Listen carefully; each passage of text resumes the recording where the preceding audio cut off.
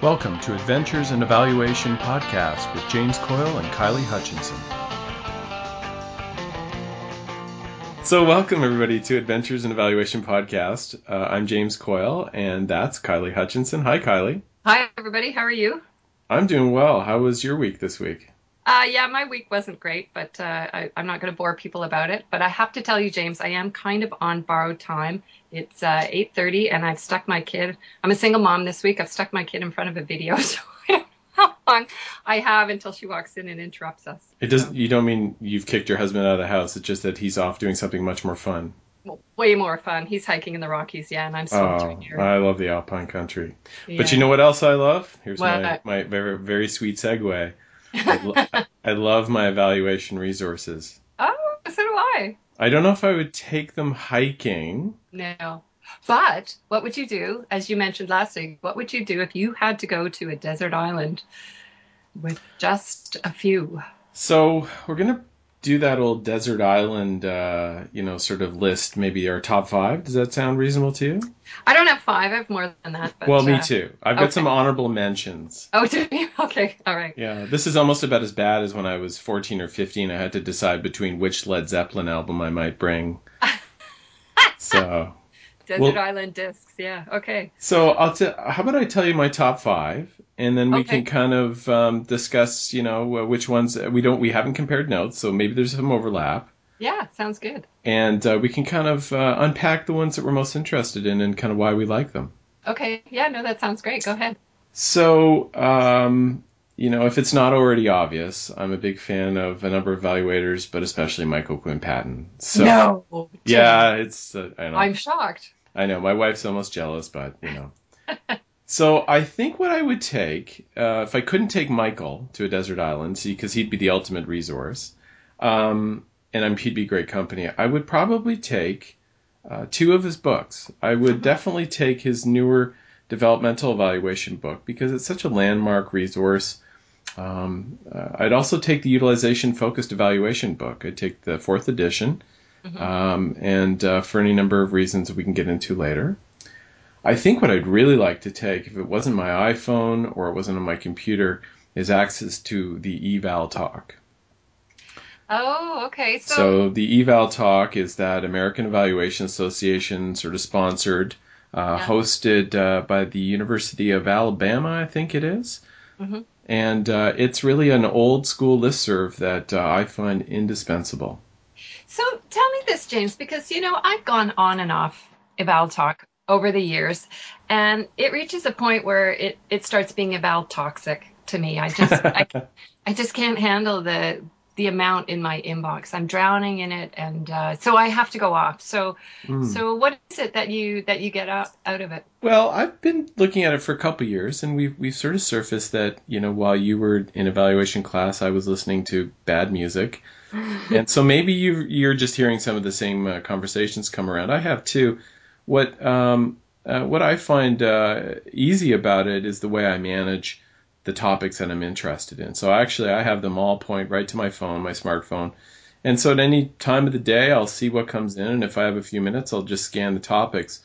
And once I read the first couple, if it's of use or relevance to me, I'm going to follow that thread. And others, not at all, or I already know the answer, or I think, oh, I heard the answer to that last week. Once Yeah. in a while, I'll actually respond to the individual or post my own questions, and that's really where the value is for me, is being able to get into a couple of discussions from everywhere, novice evaluators to professors around the world. Yeah. So I think it for me is about avoiding having to read all the emails on a certain topic if I just am not that interested. Mm-hmm. Mm-hmm. So I have to say, I agree with you actually that I will go on to ask specific questions. So I'll just go on temporarily, ask my questions, wait till I get the responses that I need. And it's nice to know that I can very easily go to this audience of evaluators all over the world. And I also will go into the archives too when I need to.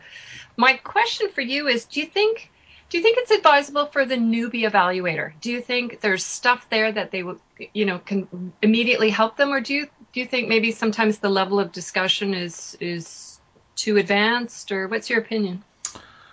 Well, I've found it helpful over a number of years, and I've put it in front of novice, intermediate evaluators and experts, and I know some novices who found it very useful as well, particularly like you said, and I find it a little bit clunky, but to go through the archives. Yeah. And you can go and see what someone was talking about 8, 9, 10 years ago on a particular topic if it's not being discussed today.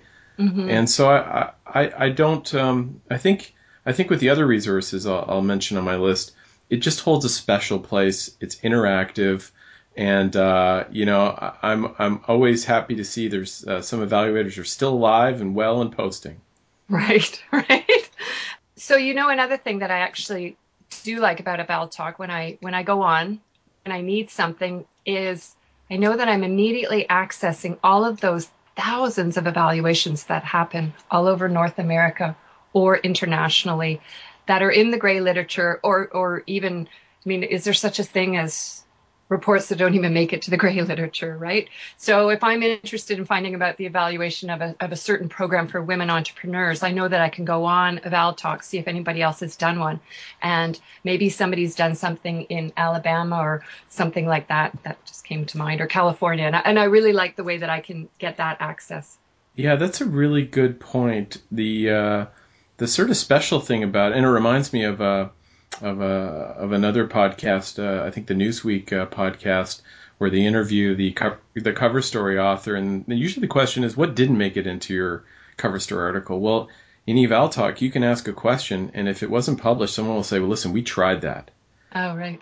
They'll give you the history and so forth. Right, right. Want me to Yeah. tell you the other couple ones Yeah, that bring them on. yeah, so I like my Michaels. Yeah, another classic pioneer in our field that Michael Patton always acknowledges is Michael Scriven's work. Hmm. So on his website, michaelscriven.info, he's got some real great resources. One in particular that I thought was worth mentioning that we go back to a lot. In healthcare, we do a lot of training, is the evaluation of training resource that he updates once in a while. Ah. It's a checklist that we'll post the hyperlink to. And he takes the sort of famous Donald Kirkpatrick's model of evaluation of training, and he expands on it. And he writes it up only the way Michael Scriven could, in beautiful prose and colorful language. And it doesn't look like a checklist per se on one page, so it took me a little while to get into the headspace of reading through the text, but it is so rich, and it's really been an indispensable resource for us. So it's something that you've been using, you go back to. We have, yeah. In fact, for our own evaluation training that we do for different teams, we've actually taken the step of using it to evaluate what we do and in wherever stage we expect that the learning or the training's impact, etc., should be at, or what we hope it to be at. The honorable mention, oh, I forgot one more. The last one I'll say is a bit more visualization focused. Okay. And I think you're familiar with this one. It's a periodic table of data visualizations. Have you seen it? Oh, that was great. I love it. Yeah, it's a little bit old now, but it's kind of inspiring. It's for those of you who know the periodic table, or loath to remember high school and being subjected to it. It's this gorgeous little table where they've categorized different kinds of visualizations, and you can simply hover your mouse over it, over any one of the sections, and it'll give you an example. We'll post the hyperlink to this too, of course. But it's got different examples of data visualization, information visualization, concepts, and the different kind of options that might be available to us. So I find that really helpful. Yeah. Yeah. Yeah. No, that's a great one. You could get lost for hours just looking at all of those for sure. So I'm going to turn it over to you, and I know we didn't talk too much about a couple of the other resources off the top of my list, but I'm really anxious to hear what your list might be. So you're not going to tell me your honorable mention?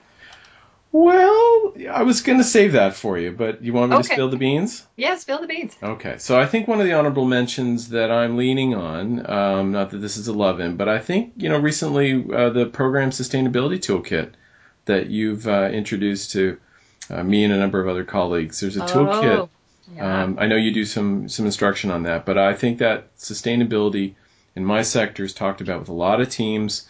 I've seen a lot of interest, not just from evaluators, but the programs we're going to work with. Yeah. And I think it's cardinal to a lot of the recommendations we end up fashioning with programs. So the Program Sustainability Toolkit. Now, where's that one from? So that one, and we're going to put the link up, but so that one was put together by the Center for Tobacco Policy Research at Washington University at St. Louis. And I want to credit the people I know. Annalise Calhoun is very involved with it. And she's actually given a workshop on the tool at the AAA conference. And this year she was doing it at the Summer Evaluation Institute. And then I also want to credit her colleague, who is Doug Luke, as well, in the George Brown School of Social Work. But they've really pushed the agenda on program sustainability forward quite a bit. And I was at a symposium that they put together in February in St. Louis, trying to bring together all sorts of researchers in the area of program sustainability to see how we can kind of move the research agenda forward. But they've come up with a great toolkit, a great checklist and inventory. And I think we'll continue to see a lot of really neat stuff out of those guys soon. Yeah, so I say that's an honorable mention because I see that probably emerging as a real useful tool. And then my last honorable mention, probably one of the first resources. It's comprehensive. It's got lots of great, sub resources embedded in it. Is the UWEX .edu. So that's the University of Wisconsin Extension Program. The program development and evaluation pages. They have got everything that you really need to get started, from logic model toolkits to different evaluation instruments, and lots of great examples, slideshows, interactive resources. Have you gone through that? It sounds like you've seen that. Well, when anybody needs, I give a webinar myself on how to do logic models, but if anybody needs to sit down in front of their computer and learn how to do one, I always send them to their slide deck. It's about 60 slides, and they're just fabulous. Somebody could sit down, go through them in about an hour, 2 hours, and they've got a really, really good grounding on logic models. So yeah, that's an excellent resource, James. So that's really my sort of hot list. Is it my turn? Yeah, I really want to hear your list. Okay, so I haven't ranked mine. And I've been doing a bit of scribbling as you've been talking. So I've come up with 6. And one thing that I have to say is that my desert island has the internet. So both you and I have desert islands that are more island, less desert, or less deserted. Yeah, there's definitely Wi-Fi on my desert island. And, this is going to sound terrible because last week I told everybody in the evaluation world that I don't like to write reports. And so my second confession is I'm just too tired to read books. I'm just not so good with the big, weighty books. I just feel like I did enough of that in university. And so it's not my favorite source. And so I need my information in short little blasts. So the first one I want to mention is the AE 365 Tippet Day. And I really like the format where I can get something every day, and it covers all sorts of areas. And again, what they've started doing is doing theme weeks as well. So one week it might be all about mixed method design. Another week might be about foundations and not-for-profit evaluation. And so if I'm really, really interested in an area, then I really pay attention. If I'm not, I give it a cursory glance. So I really like it. I also like the way that it's incredibly democratic and egalitarian, and anybody can put together a post, and chances are you'll get up on AEA 365.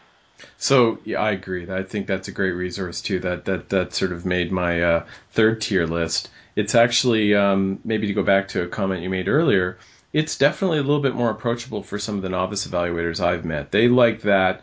It's a little less dense maybe than EvalTalk, so that's a great pick. Well, I just wanted to say the downside to AA 365 is I have about 100 unread in my inbox right now, which is not good. And I know there's a lot of really important information there, but sometimes I just look at it and go, I just can't I can't get to this right now. I can't go to that link. I can't be diverted. I've got a deadline. So it kind of sits and then they start to pile up in my inbox. So sometimes I think it would be great to have an evaluation of AEA 365 and just get a sense of what percentage are actually being read by people, or am I the only one who has 100 piling up in my inbox? In fact, it might be more than that. Yeah, and they launched that, was it a year and a half ago? It's not that old. Yeah. Yeah. And I don't know how many people are. I remember I was one of the first 30, I think, and now I think they're in the thousands. Hmm. So, second resource that I have is the AEA e-library. And this is where I've just kind of learned over the years to, when I'm doing searches for information now, I go there as well, because this is my source of gray literature. And so I'll type in whatever I want into their great search engine, and I'll get presentations and all sorts of stuff. Presentations from past conferences. People can upload whatever they want. There's always a great description. You've got the contact information for the person.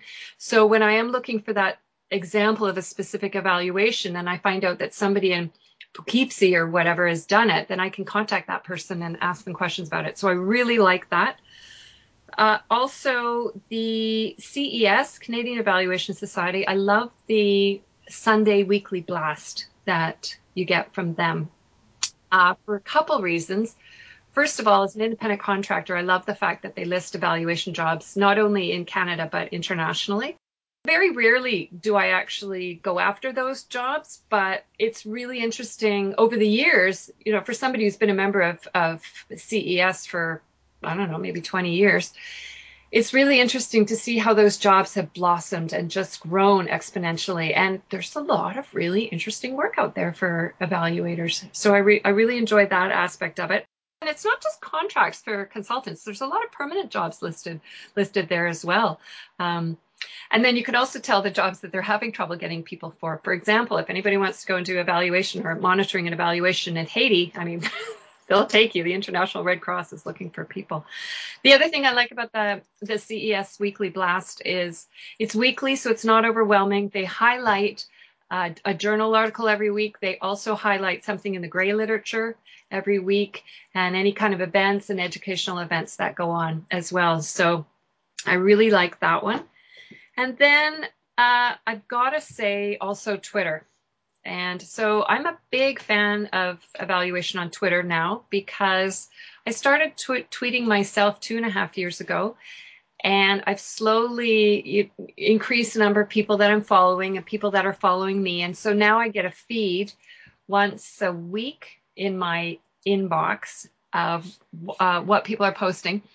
And it's a little bit like AEA 365. Sometimes it just feels incredibly overwhelming to go down, because most people are tweeting resources. They're tweeting links or something that involves me going to that particular link. And sometimes, it's a bit like falling down the rabbit hole. When you don't have a lot of time, you've got to get to the work that needs to be done that day, and you could get lost just Right.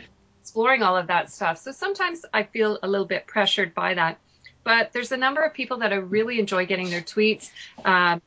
Stephanie Evergreen, obviously, Patricia Rogers, Evaluation Central, and Kay Emery. Jane Davidson does some really nice tweets. Chris Lisi at Fresh Spectrum does great ones. Better Evaluation. There's a lot of groups that people that I really enjoy getting, hearing what they say. So, and for anybody who's looking for evaluation tweets, just you put in the hashtag eval, and that's a great way to pick up on all of those kind of that twittering. And then also people will be doing it for hashtag AEA 2012. So people can get a sense of what's being tweeted about this year's conference as well. So I too have been a sort of Twitter follower. I've started to tweet a little bit now that we've got this podcast. But I confess that I can't say I'm stalking. I don't have Facebook. I don't Facebook stalk. But for Twitter, I've followed some other people. One of the interesting phenomenons I've noticed is that there's a number of us who are following evaluators who are not tweeting. It's like we're waiting for some of these evaluators to say something. I think I was commenting to Michael Patton, who's obviously very, very busy publishing books and presenting. He's put a few tweets, but it's been a while. And I said, so Michael, there's a number of people following you. When are you gonna say something else? And it's an interesting phenomenon. We'll see how it takes off. Well, so here's my theory about. Apparently, I did an evaluation of a social media intervention, and where Twitter was a big part of it. It was trying to convince women over 40 to. It was educating them about STI, sexually transmitted infections. And so Twitter was a big part of it. And what they told me was that when you tweet, you're supposed to tweet something of value, which basically involves a link to some kind of resource or web page or article or something on the web. But what I personally find is I don't have time. I don't want to be over inundated with information. And I follow Michael Quinn Patton too. And when I signed on to follow him, I kind of was thinking maybe he would drop these pearls of wisdom every once in a while. And I thought that would be really nice, just occasional pearls of wisdom, 140 characters. Anyways, when I started tweeting myself, I thought, well, I have a few pearls of wisdom, so I'm going to drop them. So instead of tweeting a link or referring to something else that somebody else is doing, I've set up a little schedule, and every Monday morning, this little reminder pops up on my computer, and I think, okay, what am I thinking about this week as an evaluator? What am I struggling with? What's occurred to me? What have I heard somebody say? And so I'm trying to give them, I think we have more value when we get a little bit of insight into what's going on in that person's brain, as opposed to somebody referring me to another resource. I don't know. What do you think? No, I agree. I mean, I think it's entertaining to follow some people, but I don't have a lot of time, especially during a work day, if I've got a chance to check my phone at noon. I like being stimulated with ideas, and I can follow the links or not. But I also find just some of the entertaining comments are okay, so long as there's not too many people. How some people can follow hundreds or thousands of people is sort of beyond me. So, I guess it's in its infancy. We'll see who else takes to it. I just wondered if you had anything else on the list, because I want to come back to my first resource, and I want to challenge you on your books. Okay, so let me just cover my last one. Mentors. So if I was going, I would, well, first of all, I would like to take Susan Kistler with me, because she's a great resource in terms of software and nifty little online technical tools that can really help the evaluator. So every year at the conference, she usually does a session on 40 low-cost free tools for evaluators. Yeah, that's right. Fabulous. So whenever I need anything kind of technical, I think Susan Kistler and also Lamarcus Bolton from the AEA, great resources in that area. And then I have a personal mentor who is an evaluator. Her name is Mary Lee Stevenson. She's been in the field for years, and she's a resource for me on client relations. Mm. So, I had an issue once with a client who didn't want to share information with me. So, got on the phone with her and said, Mary Lee, what do I do? And she was great, because she had 30 years of experience in evaluation, and she's just been a great resource in that area. And I think that's it for me. Those are my resources. So interesting, very different from the ones that you've mentioned. And I don't like books. Well, so I think the list is quite complimentary. I definitely like most of what you've said. So here's the thing about books. And it actually, Michael Quinn Patton said it in his most recent book. I didn't pick this one because I'm not quite finished it yet. But he's done a book called The Essentials of Evaluation, or Essentials of Utilization Focused Evaluation. I think the premise starts with a quote that it says, quote unquote, Patton's book is overwhelming. And it was on a slide that he'd seen. And he tells a story, though. And here's the thing. He tells a story about a friend or colleague of his who said that he was really glad that he had the fourth edition of the Utilization Focused Evaluation book, because it was so thick that when he had to sleep in an overnight train and it had no pillows, he was able to make use of this great book. So on a desert island, you've forgotten to bring a pillow. I've got my thick book. I've got two of them. At least I'll have that. Well, there you go. So, James, it's getting close to time to wrapping up. So, next time we meet, we're going to be talking about developmental evaluation, the perspectives from an internal versus an external evaluator. Yeah, let's talk about that. That sounds good. So, do you want to give people the spiel, the ending spiel? You bet. So, for those of you who are listening to our podcast, we would very much like to add a segment on listener mail. So, please email us with your comments, suggestions, protests to adventuresandevaluationpodcast@gmail.com. For those of you who want to subscribe to us on iTunes, we're there now in the iTunes library. And last but not least, if you want to post a comment or you prefer to listen through your PC, you can go to adventuresanevaluation.podbean.com. Yeah, and we have a new page up now, which is called Coming Soon, where we're listing some of the upcoming topics that we're going to be talking about. So again, any suggestions you have for us, then just contact us. Until then, I'm Kylie Hutchinson. And I'm James Coyle. Goodbye.